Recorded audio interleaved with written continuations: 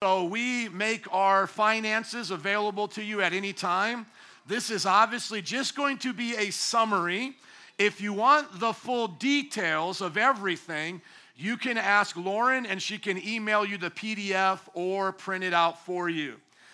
This was a record-setting year in so many ways, and we are thankful for each and every one of you, okay? So this is what I want. If we can, Lauren, I know you're multitasking, but at some point I would like all of our door monitors, all of the nursery workers, everyone except Stephanie translating in Spanish, even the sound booth folks, to come out and grab a seat because I want to take a picture of you at the beginning of the year, and I want to pray for you as I have my devotional times. Is that okay? So we don't have to do it all right now because I know there needs to be some transitions, but the sooner the better. If you can do it now, that'd be awesome, but I know you're doing things. You can just leave this up. I'll buy us plenty of time before we get into the report. One of the things that you notice about me, if you follow me on social media, is that I keep an eye out for broken mindsets in the body of Christ, and I try to help build them up. Now, what's sad about those who are usually broken is they want to stay broken. And if you were following me this week, you saw that I interacted with a pastor and his wife over some issues they felt in the ministry and how they were just so sad at being a pastor at different times and how hard it was for them getting their kids to come to church and how they felt judged all the time and nobody knows what it's like to be them. If you have a chance to read that, I want you just every time they make a statement, flip it around upside down, give it the opposite, and that's exactly what I believe, okay? I love being a pastor. I love you. And it doesn't matter how much you mess with me, how many sheep bites I have. It doesn't matter how many of you leave or come and all of that. I love doing this. My wife and I started this in our house as a home Bible study, and look at the house now. And first service, you guys are awesome. We love you. And it's all glory to God. It's all glory to God. Every one of you is so precious to my wife and I. That doesn't mean we don't fight sometimes. That doesn't mean we don't disagree sometimes. I fight with myself. You ever argue with yourself? I argue with myself. I get upset with myself. Joe, why'd you do that? Oh, I don't believe that anymore. I used to believe that. I fight with my wife, and my wife's my best friend. Come on, you know we're going to fight. We're going to disagree. We're going to get heated at times. It's okay to go through life with us and be real. But what I want you to know is that we're family at the end of the day. And so we don't hate you, and I hope you don't hate me. We want the best for you. You want the best for me. And just so many amazing things have happened this year that we would not have the time to put it all in a report. So I want to make sure that every life group, please, life group leaders, if you haven't done so already, make sure you take time in your life groups to ask the testimonies or to hear the feedback of what God has done. And if you want me to know about something that's important to you and you really want it to get to my desk and you want to do something different and you want it to change how we do Metro Praise, send it to Lauren Sayinsky at mpichurch.org. Half kidding. You can go to info@mpichurch.org. But I know there's always room for improvement. The idea isn't that we are perfect as a church in all we do, but we are perfect in Christ, learning to be perfect in all that we do. Have I bought enough time for the children's workers to come? Is everyone out of the back? Door guys, you guys can now grab your seats. Let's give it up for everyone who helps. Nursery, greeters. Let's fill in some of these front rows if we can with some of the children. If there's any others coming from out of here, we got a front row just so I can see your pretty faces, your handsome faces. I want to take a picture. It's going to be a panoramic picture, so that means you guys got to hold still as it comes through, okay? I'm waiting for Lauren. We got Adam. How many are glad you're in church today? Amen. Can I just tell you, I'm so proud of every one of you. I really am. I really am. Okay, we're still waiting. Okay, I'll buy us some more time. Here's an amazing testimony for myself. And ladies, we got seats right here in the front for you, right here. You want to fill some of these empty rows. We got everybody once they come in, including you then, John. I appreciate it. And if we have to lock that door for security purposes while we do this for 5 seconds, I'm totally okay with that. They can wait, amen? You come to church an hour late, you can wait for us to open the door for you, okay? We got to take a picture of the family that actually came here on time or at least early enough to do this. My wife and I, we started the church, and we never did it for the money, but you know you need money to live. And so there was, at the very beginning of the church, a salary that was set for my wife and I. At the very beginning, $65,000 for me, $50,000 for my wife, total of $115,000 to make sure that we would always be taken care of. This last year, 2019, was the first year after many, many years of pastoring that my wife and I could receive the full salary. Thank you, thank you, thank you. Thank you. And I'm taking anyone out to lunch who wants it today because now you know what I make, okay? Pastor, you make a lot of money. You owe me some lunch, man. Hey, we love you. We love you, and thank you for all of that. We are so grateful, and we never wanted to complain in the past, but we're patiently believing that it was worth our sacrifice along the way, not to take those salaries or as high as it could be, to let the church have some room to breathe, to have some space. And now after all these years, wait till you see the access, the extra that we had this year, as well as my wife and I being paid, and that is a testimony that God always has more than enough. Amen? Okay, we all ready for this? All right, here it comes. 2019 is over. This is the 2020 congregation that I will be praying for when I think of the first service this year, lifting up your needs with your family. Can somebody give Jesus a hand clap of praise? Come on. Thank you. Thank you. You guys may go back to doing what you do, those who have things to do. All right, let's get started with this report. Want to give you the averages for the year and our three main things that we do. We have Sunday service, we have discipleship, and then we have life groups. So kind of think of it as connect, mentor, and send, going out into the world, how we impact people. All right, guys, let's go. Let's get up the averages for us here, please. And then you can just click on it. There you go. Next time, start on the top slide. There you go. So you can click on all of them. Yep, and then click on it. Thank you. 212 average in both services, 171 disciples, 280 in life groups. Isn't that amazing?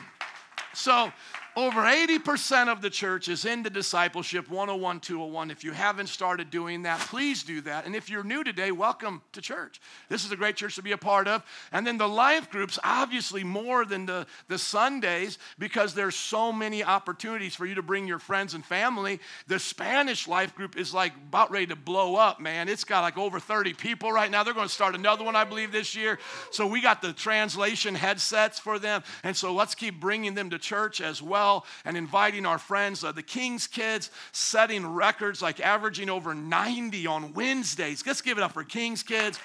All of the life groups, we started 2 new ones. We started the Brook and the Cornerstone and Logan and Gathering and Legacy. I mean, just so many are going well right now. We're so happy. And for all the youth life groups, 3 youth life groups, elevate. Amen, amen, amen. Okay, let's go to the next slide here. We got some ministry highlights. We have a Bible college in the church, graduated 1, enrolled 8, ordained 4 deacons, baptized 34 people, 163 disciples attended the Boricua outreach, and we recorded a worship album at the end of the year and took a trip to the Philippines. Isn't that awesome? Come on, thank you, Jesus.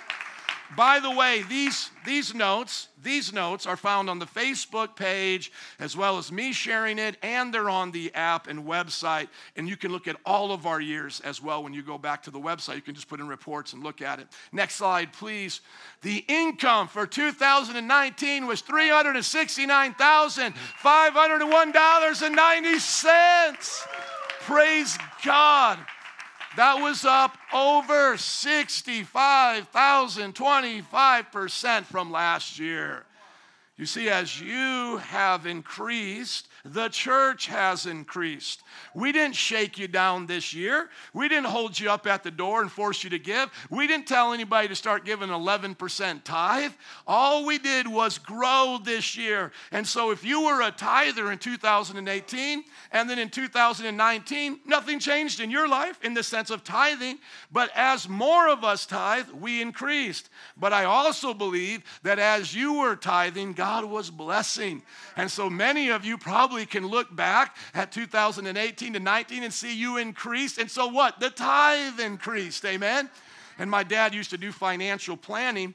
And oftentimes these men were retiring with their families and their businesses. And he said when they were accustomed to always giving their tithe, when they started cashing out their businesses, some of them owned multiple restaurants or multiple gas stations or Dairy Queens, whatever. And as they sold them and got their 2.5 million or whatever, they would always say, Jim, you know what we do first? We cut the tithe. You see, when you're used to tithing off $10 as a child or as a young adult, $100 as you get older, $1,000, $10,000, whatever you get, you start to tithe off. It doesn't matter if you make $1 million. God always gets the tithe. And I love it when you see those Christian artists or Christian sports stars, and they ask them, what are you going to do with this money? They say, I'm going to tithe. Amen. I love that. Okay, so let's see some of the ways that the money was raised in our offerings, which is a big part of our church here. Buildings offerings were around $9,800, missions offering $12,800, and then we gave $27,000 away to the community. So we gave more than that we received. How many believe that's a good way to live? Amen. So our mission money, if you go back to the mission money, if you go back, please, the mission money, $12,000, is used for both here and abroad. But like you can see there, with our access and you being generous, we had more to be generous with. Please, next slide. When we think about what's left right now, we got $2,824 in the missions account. So it's tucked away, always there for something that might be special to do. The building fund is just cleared every month. Sometime this year, we're going to do a new building fund. Our plan is to remove the stadium seating. I know it was cool for a season, but it's hard to have tables and meetings in here when we have a large group because you put tables up there and somebody's chair falls off and it's weird. And by the way, it's always made me nervous watching people step up here on those stairs because there's not handrails. So we're going to clear this out and get new carpet. And this is going to bless my life because I'm such a clean freak. We're going to have carpet that comes in tiles because it's so expensive. We've never been able to afford it, and now we finally can. And you see these carpets right here that get caught up by the vacuum cleaner in these sections. That has bothered me so many years. And so now we can have like what they have in the mall, like sections. So if it's a problem, you just remove the section. Can I hear an amen to that? So the building fund is clear, but we're going to raise the money to do that and also do some other things this year. And the general fund has $40,000 for a total of $43,441.34 in savings. Can I hear an amen? Amen. Now just hold the slide right there, please, because many of you might think, man, well, we got a lot of money in savings. Let's just make it rain, Pastor. Let's make it rain. I need some help in my house payment. I need this. I need that. We're not even close to done yet with our savings. As a church, we want to be wise as a business, and that is have 3 months of operating budget. Each month, it's around $25,000. So we want to have at least $75,000 in safe money so that if this landlord ever goes sideways or an economic crash comes like it did during the recession, we have enough money to get through that and be safe. Can I hear an amen? So God has been faithful. Let's continue to increase. And we encourage that for everybody. Not only have an emergency fund that you can pull out of at any time, but have your backup fund. 2 types of savings. The emergency fund, if there's a flat tire or an expense you're not ready for, keep a couple thousand in there, and then keep 3 months of your operating budget for your family tucked away. You never mess with it just in case something goes bad, you lose a job or those kinds of things. Let's go to the next slide. Here we see now our goals. 200 disciples, we only need 28 more. We grew this year in discipleship, 15 life groups. We only need 3 more. We grew in that as well. 300 in average attendance. We only need 88 more. We're growing there as well. And 75,000. Let's add another 35K this year. If you believe it, say amen. And let's put 50 of these up as he goes to the next slide, because 100,000 disciples with 50 churches. Let's give the Catholics a run for their money. Because if you look at the goal of 100,000, 50 churches, 500 around the world. What does that mean? Each church on average should be right around 2,000 people. There's a school there. There's an opportunity for a community center. There's all of these wonderful things. If the Catholics can do it, build a school with their church and then have all of these properties, why can't we put 50 of these?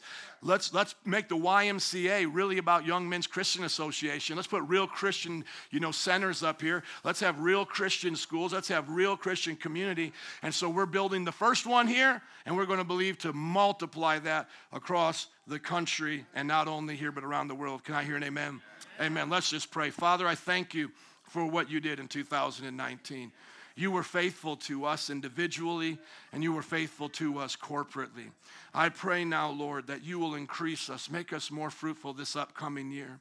We will be content with all that you have done and where we're at now, but Lord, we'll also seek you for more, believing that it's your good pleasure to prosper us. So I pray for everyone's family. I pray for everyone's jobs, Lord. I pray for whatever transitions people may be going through right now or sacrifices they may be making. Lord, I pray that they'll see that it's going to be worth it and that you're faithful.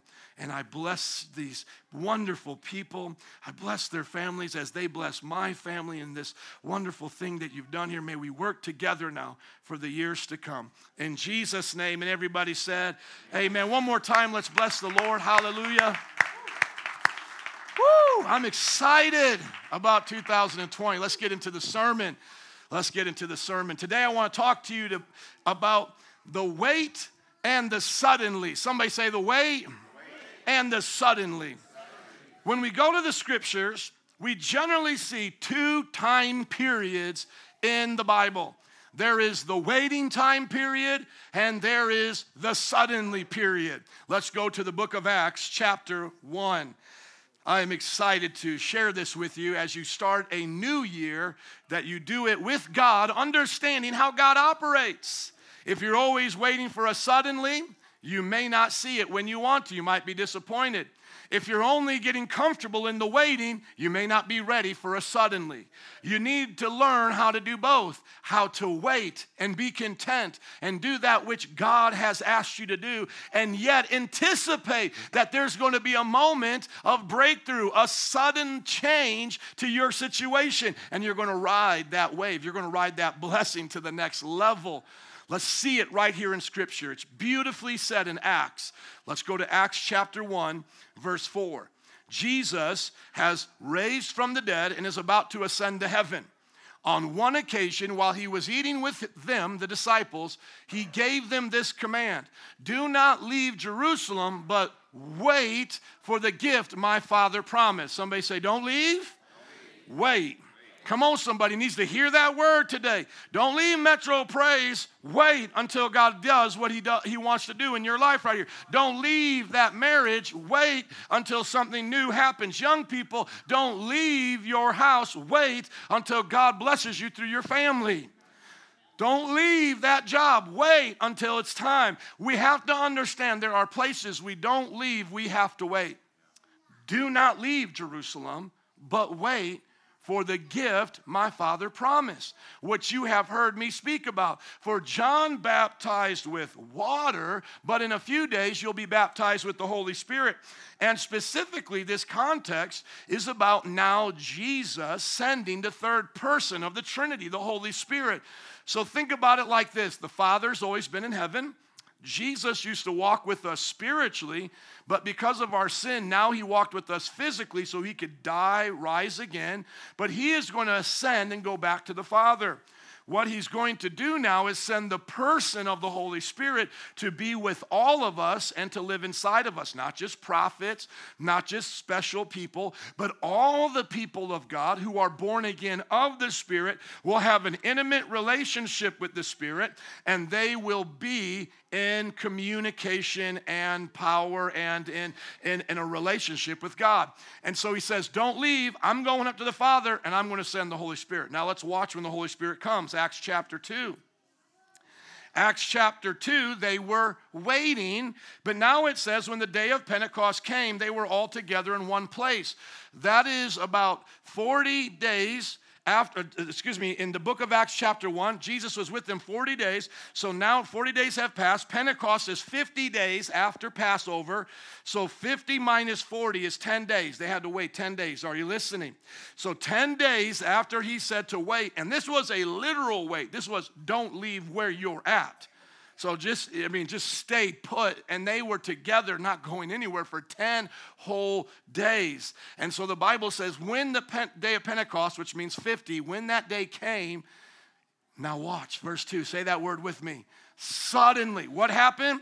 Suddenly, thank you, a sound like the blowing of a violent wind came from heaven and filled the whole house where they were sitting. They saw what seemed to be tongues of fire that separated and came to rest on each one of them. All of them were filled with the Holy Spirit and began to speak in other tongues as the Spirit enabled them. Can I hear an amen? For Pentecostal power. That's why we're known as Pentecostals. The Baptists are known because they baptized. We're known because we speak in tongues. Amen. I'm a Baptist-costal as well, by the way. I believe in the baptism of water and of fire.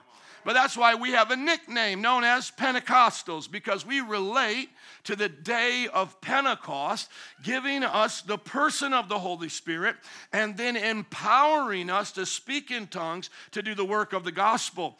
So the idea, just to tie it in its context before we launch from here to application, is that the Bible is teaching us Jesus did not want to leave us powerless without a relationship with God. So he sends the Holy Spirit, and the Holy Spirit filled them and they spoke in tongues. That was the evidence that they had this power, so they wouldn't wonder, like, do I have it or do I not? The tongues was an evidence, and God is still doing that today. So we encourage you, if you have not accepted Christ, to accept Christ, be born again. And if you are born again, to accept the Holy Spirit's baptism of power. Now notice, it's not for salvation. We do not believe here you have to have this experience to be saved. If you notice in Acts chapter 1 and Acts chapter 2, there's no mention of salvation. He doesn't say to the disciples, stay here. When the Holy Spirit comes, then you'll get saved. Go back up to the first portion of Scripture, please. It has nothing to do with salvation. It has to do with the promise of the Holy Spirit baptizing us for power. And let's just go to the Scripture so everybody can see the context. Go to Acts chapter 1, verse 9. When you see, or Acts chapter 1, verse 8, when you see it, you'll understand it and never unsee it. The Holy Spirit is not to save us in this context, because when Jesus raised from the dead, at the end of the book of John, it says he breathed on them and said, receive the Holy Spirit. So they had already been regenerated by the Spirit, but now it says it's going to come, or he rather is going to come, the Holy Spirit. When he comes on you, you will be my witnesses in Jerusalem and in Judea, because you will receive power. Somebody say power. Thank you. So receiving power is the second work of the Holy Spirit. Going back to the notes, please. When we receive the Holy Spirit at salvation, that's to regenerate us, make us new. John talked about it, quoting Jesus in John 3, verse 3. He says, you have to be born again to inherit the kingdom of God. And Nicodemus was like, oh, I don't understand that. What does that mean? And Jesus said, flesh gives birth to flesh, but spirit gives birth to spirit. So being born of the Spirit is what it means to be saved, to ask Christ to come into your heart, and the Holy Spirit makes you new. The baptism of the Holy Spirit, which comes after salvation, is for power. Can I hear an amen? Amen. So once again, Acts chapter 1 and 2, with the disciples and the Holy Spirit, nothing to do with salvation. That had to do with their empowerment. So can I encourage you, get saved and get empowered by the Holy Spirit. But now notice the time frame here. There's a wait, and then there's a suddenly. Somebody say wait, and a suddenly. As he scrolls down in the notes, look at some of the people's lives of the Bible that lived through this exact same seasonal change. You look at Abraham. He waited 10 years for God to suddenly give him a son. Amen. God kept his promise, but he had to wait. But then suddenly, Isaac came. Joseph waited 22 years from the time he had his first dream to the time where the gratitude of his family is shown by them coming and bowing before him. He had to wait 22 years for the suddenly to show up. See, as the old timers used to say, God's never late, he's never early, but he's always on time. Amen. You know that. Moses waited 40 years for God to suddenly appear in the burning bush. You know, Moses tried to take the plan of God into his own hands. He killed an Egyptian. God says, hold up, I'm going to kill a lot more, but you got to do it my way, son. I'm going to kill a lot more, but you got to do it my way. So after he killed in the wrong way, God exiled him to the backside of a desert. And year after year after year, he's just taking care of the goats and the sheep and the animals. But then all of a sudden, God shows up suddenly. Somebody say suddenly. He appears in the burning bush. David waited 15 years from the time he was anointed as king as a young man till finally when he got the throne suddenly in Israel. 15 years. You see, this is why we don't want to move out of God's plan.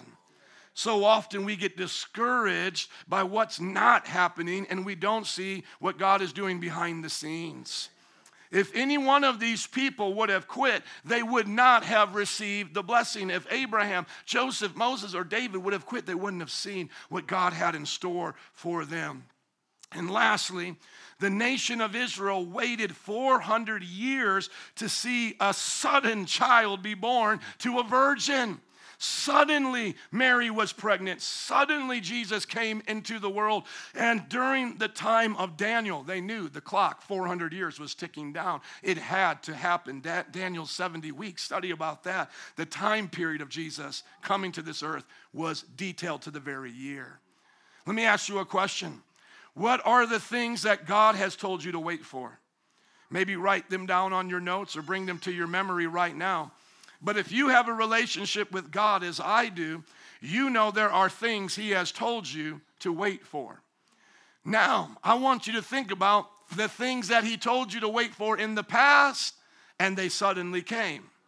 See, get those two things in your mind. And now remember, everything you're waiting for will come suddenly one day. We cannot be discouraged in the wait because then we miss the suddenly. And so in the Bible, there are not overnight successes. In the Bible, it's always a slow growth to success. Now, can we give inheritances to our children? We can, and we can help their success maybe go at a different pace than ours. But then they're going to have different challenges than we did, and they're going to have to wait for the patience and understanding of how to handle that success. Otherwise, you see spoiled children, right? Because they receive too much too fast. So we can look at our lives and see that there are things we're still waiting for, and there's things that we already have that we suddenly received. So we have to learn the lessons of both, the waiting and the suddenly. Let's go to some lessons on the waiting. Number one, when we're waiting, we have to remember God is still with us. Somebody say, God is still with me. Amen. Thank you. Look at Deuteronomy chapter 31, verse 6. It says, be strong and courageous. Do not be afraid or terrified because of them, talking about their enemies. For the Lord your God goes with you. He will never leave you nor forsake you. When we are waiting, we have to be worshipers. We have to say, God, you're still good, even though I don't see what I'm hoping for yet. God, why? Why is He still good? Because God is still loving us, and that's more important than the thing we're asking for. It's like, do you want His hand or do you want His heart? Do you want what His hand gives or do you want what His heart gives? Now, the good answer is I want both, but what's more important? You see, if God's with me and I don't have my pay raise yet, God is still good and life is still good. You see, if God is with me and I don't have everything that I want in life, it's still a good life because why? God is still with me. He's still with you. And so He doesn't want us to be lumps on the log and just say, well, I've got God. I guess I don't need anything else, including a bath. So I'm going to stink and I'm not going to wash my clothes. I'm not going to do anything else in life. No, God does want you to pursue His promises. Somebody say, pursue God's promises. God does want us to pursue His promises, but He wants us to do it with Him along the way, trusting Him for His time. Because listen, good things done at the wrong time still will equal bad things. I know we think this is so good. It's so good. How could this go wrong? But if it's at the wrong time, it will turn bad. You might have somebody in your life you're supposed to be dating. That's good. That's right. But if you enter into that relationship at the wrong time, it can mess it up. You might have to leave that job at some time. That is right. That is true. But if you leave now or the wrong way, you're going to mess up the transition. Good things at wrong times still equal bad things. The right thing at the right time equals the right thing. And so remember, God is with you. Number 2, keep moving. Just because we're waiting doesn't mean we're like, come on, God, tapping our foot in our watch, whatever. Like, come on, God, you got to speed it up here. No, the Bible says we're doing things. It's just that we're not running ahead to do the next thing until he completes this thing. It's not like while they were in the upper room in Pentecost, waiting for Pentecost, that they weren't doing anything. They were praying. They were teaching. They were encouraging each other. They were replacing Judas, the Bible says. So they were doing things, but they were not doing things God had not commanded. They were staying within the realm of God's perfect will. Look at what Isaiah 40:30 says. Even the youth shall faint and be weary, and the young men shall utterly fail. And I've been a young man once, believe it or not. I used to be a young man. Yes, I know, young people, it's hard to believe. But I didn't always have gray hair.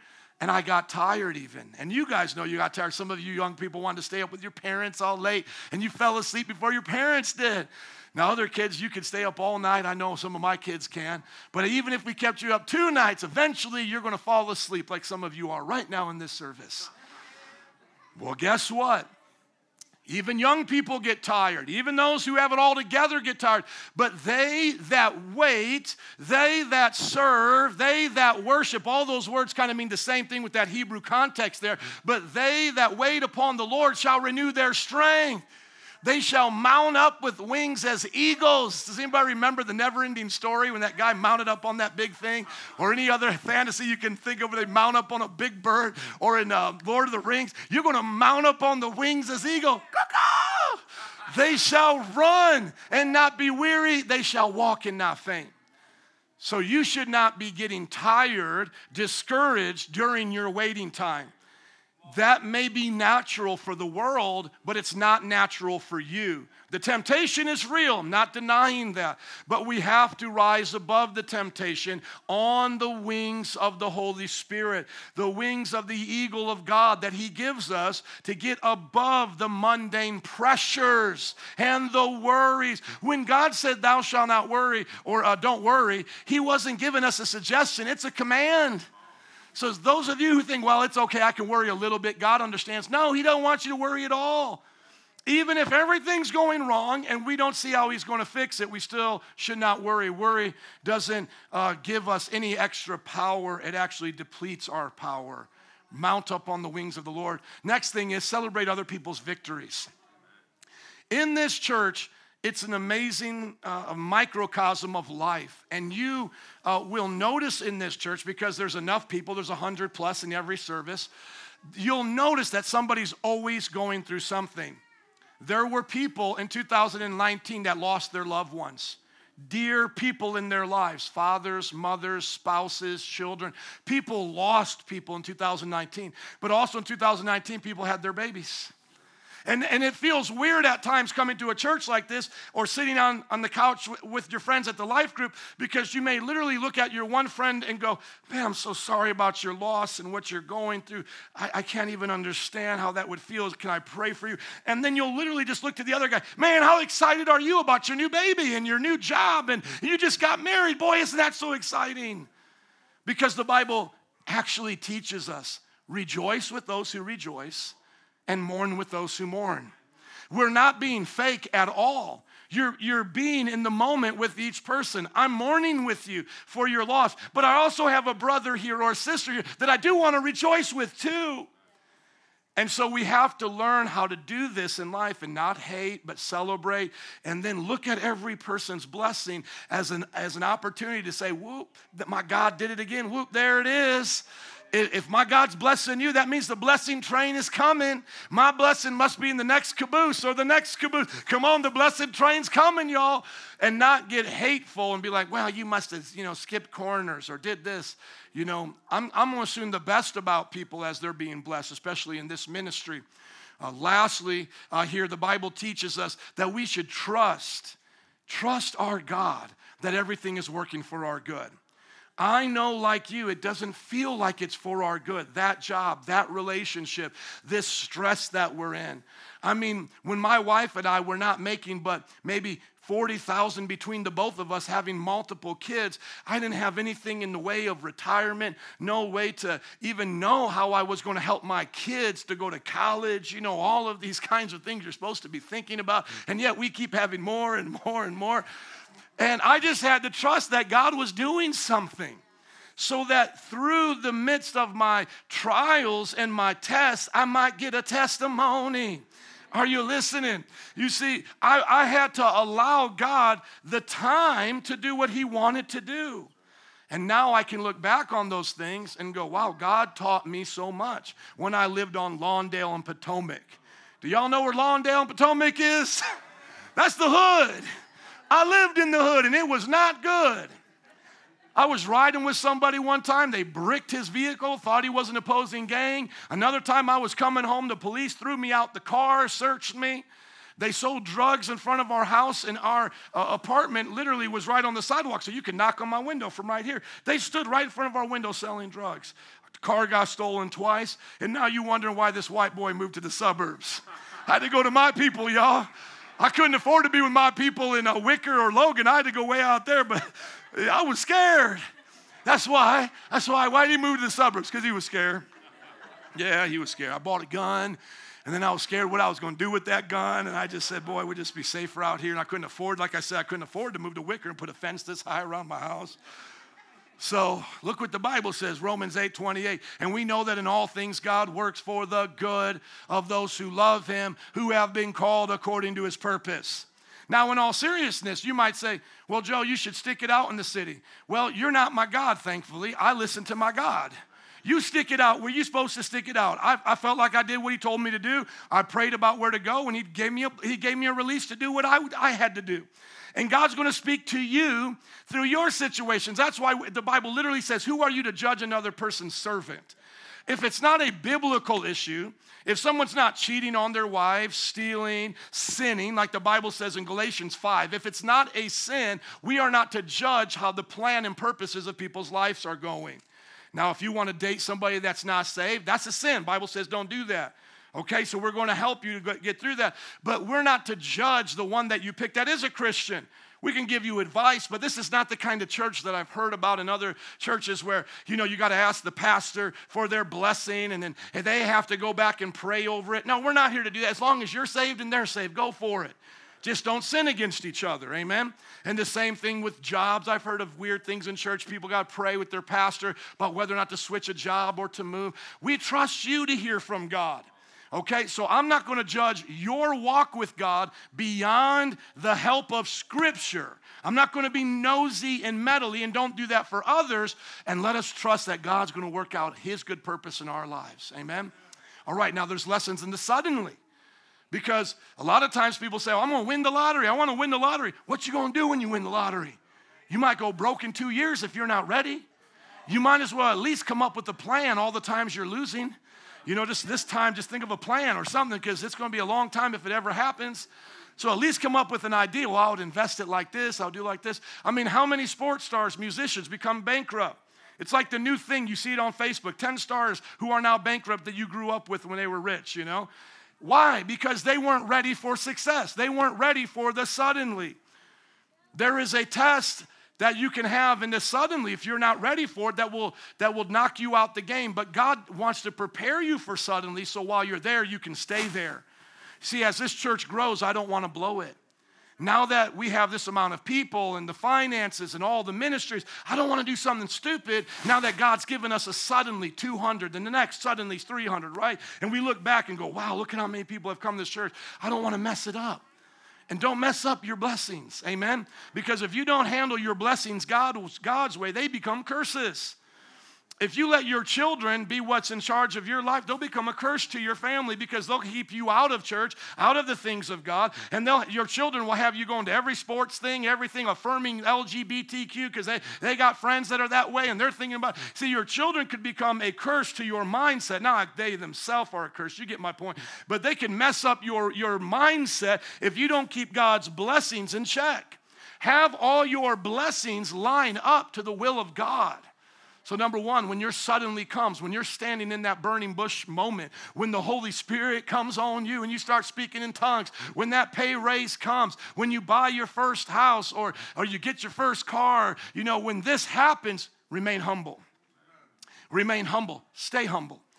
I've watched so many people get successful and then fall right afterwards. I got elders nodding their head.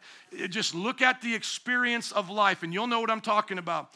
As a matter of fact, it's known in the world as like you have your come-up chick with the dudes. The dude has the come-up chick like Steve Harvey. Steve Harvey had this wife that he came up with, but when he got where he needed to be, he dumped her, went for somebody 20 years younger. Are you guys tracking with me? And I've seen that happen on smaller levels all the time. People come up a little bit, and then they lose their grounding. They lose the good people around them, and now they try to do something else because they came up a little bit. No, bring people up with you. Stay with those people. Remain humble. It doesn't matter to me if you become a billionaire. I'm still your pastor. I can teach you something. Amen. It's not like this year if you make a lot of money, you're going to come in here and be like, I won't tell you something. No, that doesn't change anything. Remain humble. And if you're married or you have family, just because you make a lot of money or have a lot of success or got a great podcast or you go on TV or become a movie star or you become the CEO of your company or a doctor in your field, etc., you don't now get to look down on everybody and treat everybody like garbage or treat the church like it's unimportant. No, remain humble. The Bible says all of you. Somebody say all of you. Nudge your neighbor and say, that's you. That's you, that's me. Come on, all of you, clothe yourselves with humility toward one another. Because watch this, God opposes the proud but shows favor to the humble. God puts out his hand and says, I oppose you when you're proud. Number two, remain in Christ. Somebody say remain in Christ. Thank you. Look at John chapter 15. Jesus speaking. What has been the subject of many books by great Christians over the years. As a matter of fact, Dick Brogden, one of my personal heroes, missionary to the 1040 window, based out of Egypt, helping missionaries go underground into the Middle East to preach the gospel. And trust me, they're rejoicing over what's going on right now. Obama sent money and Trump sent a missile. Come on, somebody. Welcome to a new era terrorist. Okay, whether you like him or not, he did something right this weekend, okay? Thank you very much. Take him out, Jesus. And these Christians are there. Iran has a large Christian community. One of my professors was a leader in the underground church in Iran. Well, Dick Brogden wrote an entire book about watching Christians' lives and his own experience and how everything comes back to abiding in Christ. Listen to these words and see if they get some depth into your soul this morning. Jesus said, I am the vine and my Father is the gardener. He cuts off every branch in me that bears no fruit, while every branch that does bear fruit, he prunes so that it will be even more fruitful. You are already clean because of the word I have spoken to you. Remain in me. Somebody say, remain in Jesus. Remain in me and I also in you. No branch can bear fruit by itself. It must remain in the vine. Neither can you bear fruit unless you remain in me. The abiding principle, remaining in Christ, cannot be overstated today. I've done an entire series on this. Go back and listen to it. And let us all be reminded that we're nothing more than a branch plugged into the vine of Jesus. If we disconnect from Jesus, we will wither up and die. Success cannot sustain the soul. People around you cannot sustain the soul. All the accolades, all of your accomplishments cannot sustain your soul. Only Jesus. And what I love about Jesus is he says, no matter how fruitful you get, he'll still prune you to be more fruitful. My dad is starting a church in Ocala. Jose and Christina were preaching there yesterday. We also have folks that have left our church that are in that area that are a part of that. The Vitalis, Chris and Vanessa. And my dad is drawing people in around his age. He's 70 years old, so he has people in their 50s and their 60s, you know. And he's always encouraging them. We're not here just to die. We're here to continue to multiply. We're not just going to retire. We're going to refire. And so now you have these senior saints who are doing more for Jesus than they've ever done. Let's not burn out. Let's burn up for Jesus. Amen. Let's get another one up here. We need to help others in their waiting. You see, now that we are where we've been dreaming about being, we need to go and help others. I know it sounds funny when a pastor talks about having a dream of a boat because you think all I should dream about is having an orphanage. And that's true, we help orphanages, but I've always had a dream of having a boat. And so a few years back, my wife and I, really me with my wife not being happy with me, took our tax money and bought a boat, and you guys went on it one time, and after that it broke.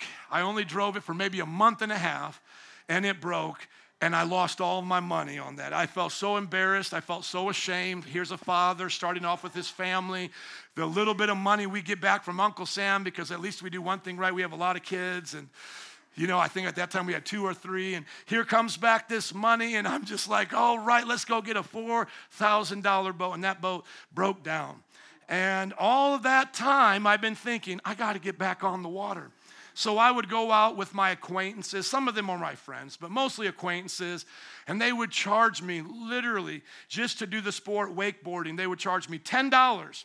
To get up, hold the rope, do it one time. If I went out and did it again, another $10.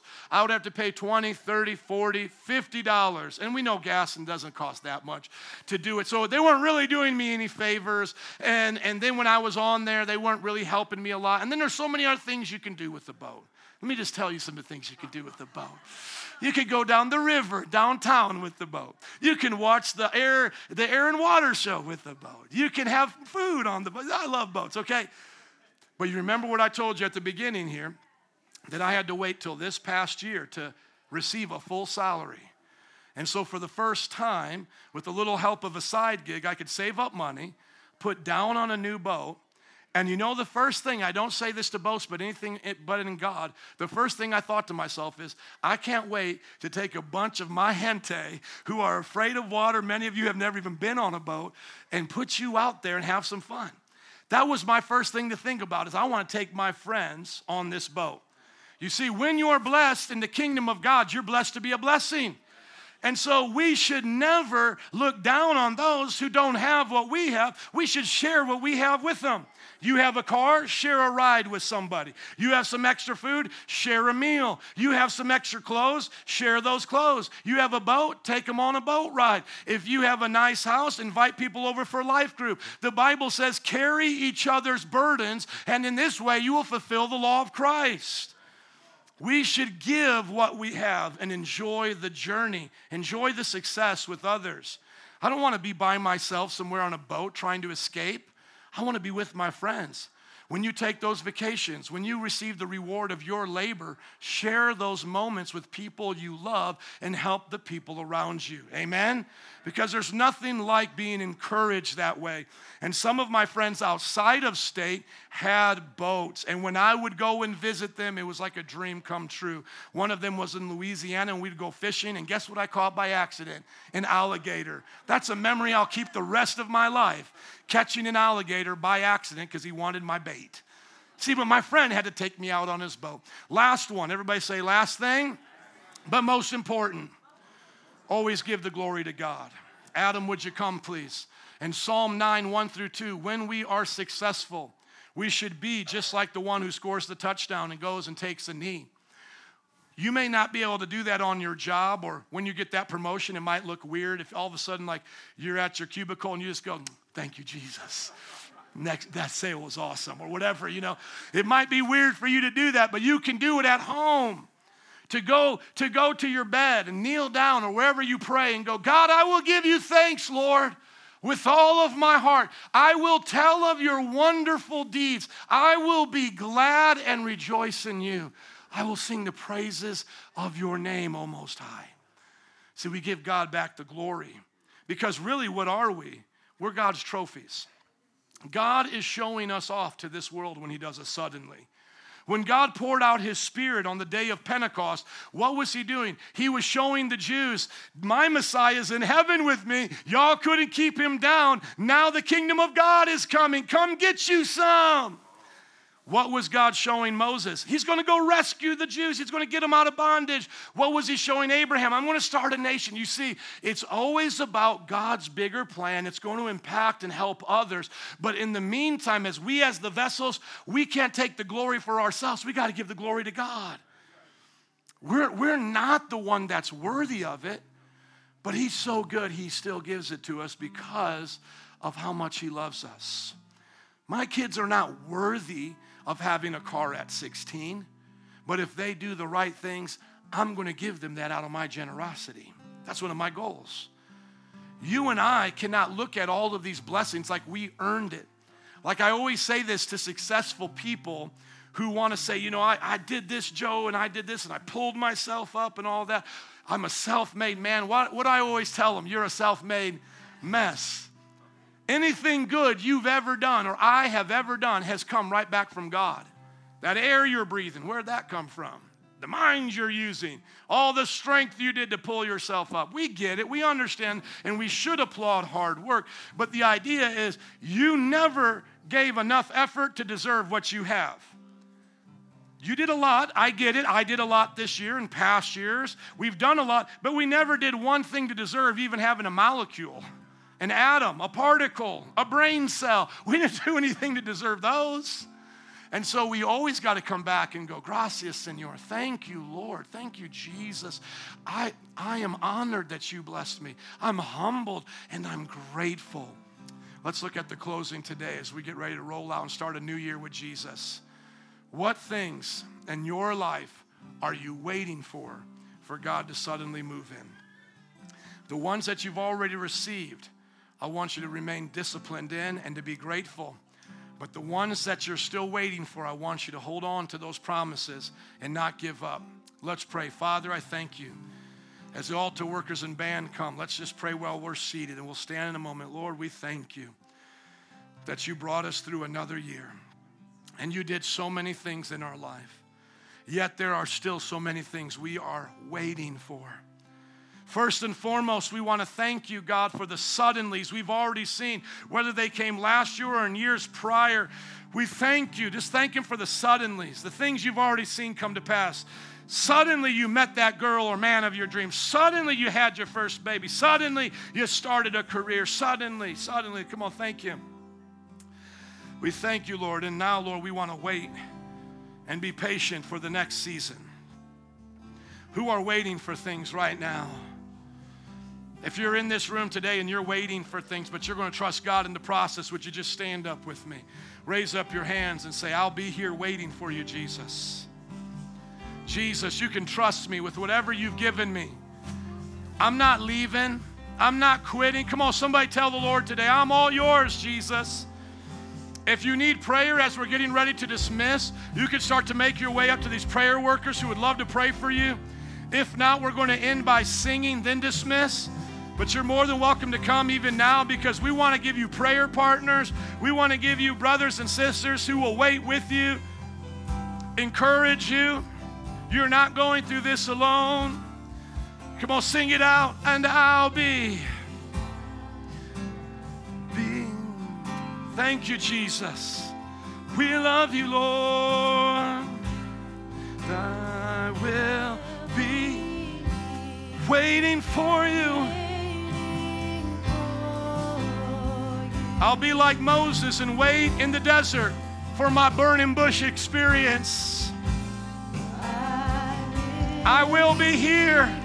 I'll wait for you, God, to do something special in my job, in my family. I'm not just going to give up and quit because it doesn't feel right. I'm going to wait for your time. Waiting. Come on, we're going to worship in the waiting. We're going to serve in the waiting. We're going to remain faithful in the waiting.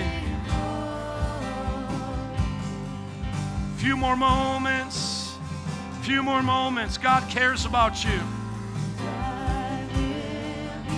If God cares about how I live, how I spend money, make money. God cares that much just about you, your dreams, your goals, your families.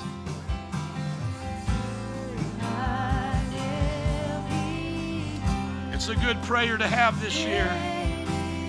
I'm gonna be waiting. I'm gonna be waiting. Those up here keep praying, but I just want to pray over us a few more moments. Lord, help us to be patient. Let us not get discouraged. Let us trust that you care. You care. You care about our families. You care about our hobbies. You care about the things that are important to us. You care. Give us strength, God. Give us strength. Remember some of these scriptures as you get ready to go today. Greater is he that's in you than he that's in the world. Or that you can do all things through Christ who strengthens you. All things are working for your good. No weapon formed against you shall prosper. He will never leave you nor forsake you. Oh, thank you, Jesus. Few more moments. Few more moments as we get ready to transition. Lord, I thank you for every person here, every life here. Those who want to come up, you can still have time. We'll worship after this. But Lord, I pray as we get ready to dismiss and take on this year, we do it with your grace, with your strength, with your power. In Jesus' name, and everybody said, amen. Can you bless them? God bless you. Thank you for making the first service of the year awesome. You're dismissed. We'll see you at life groups.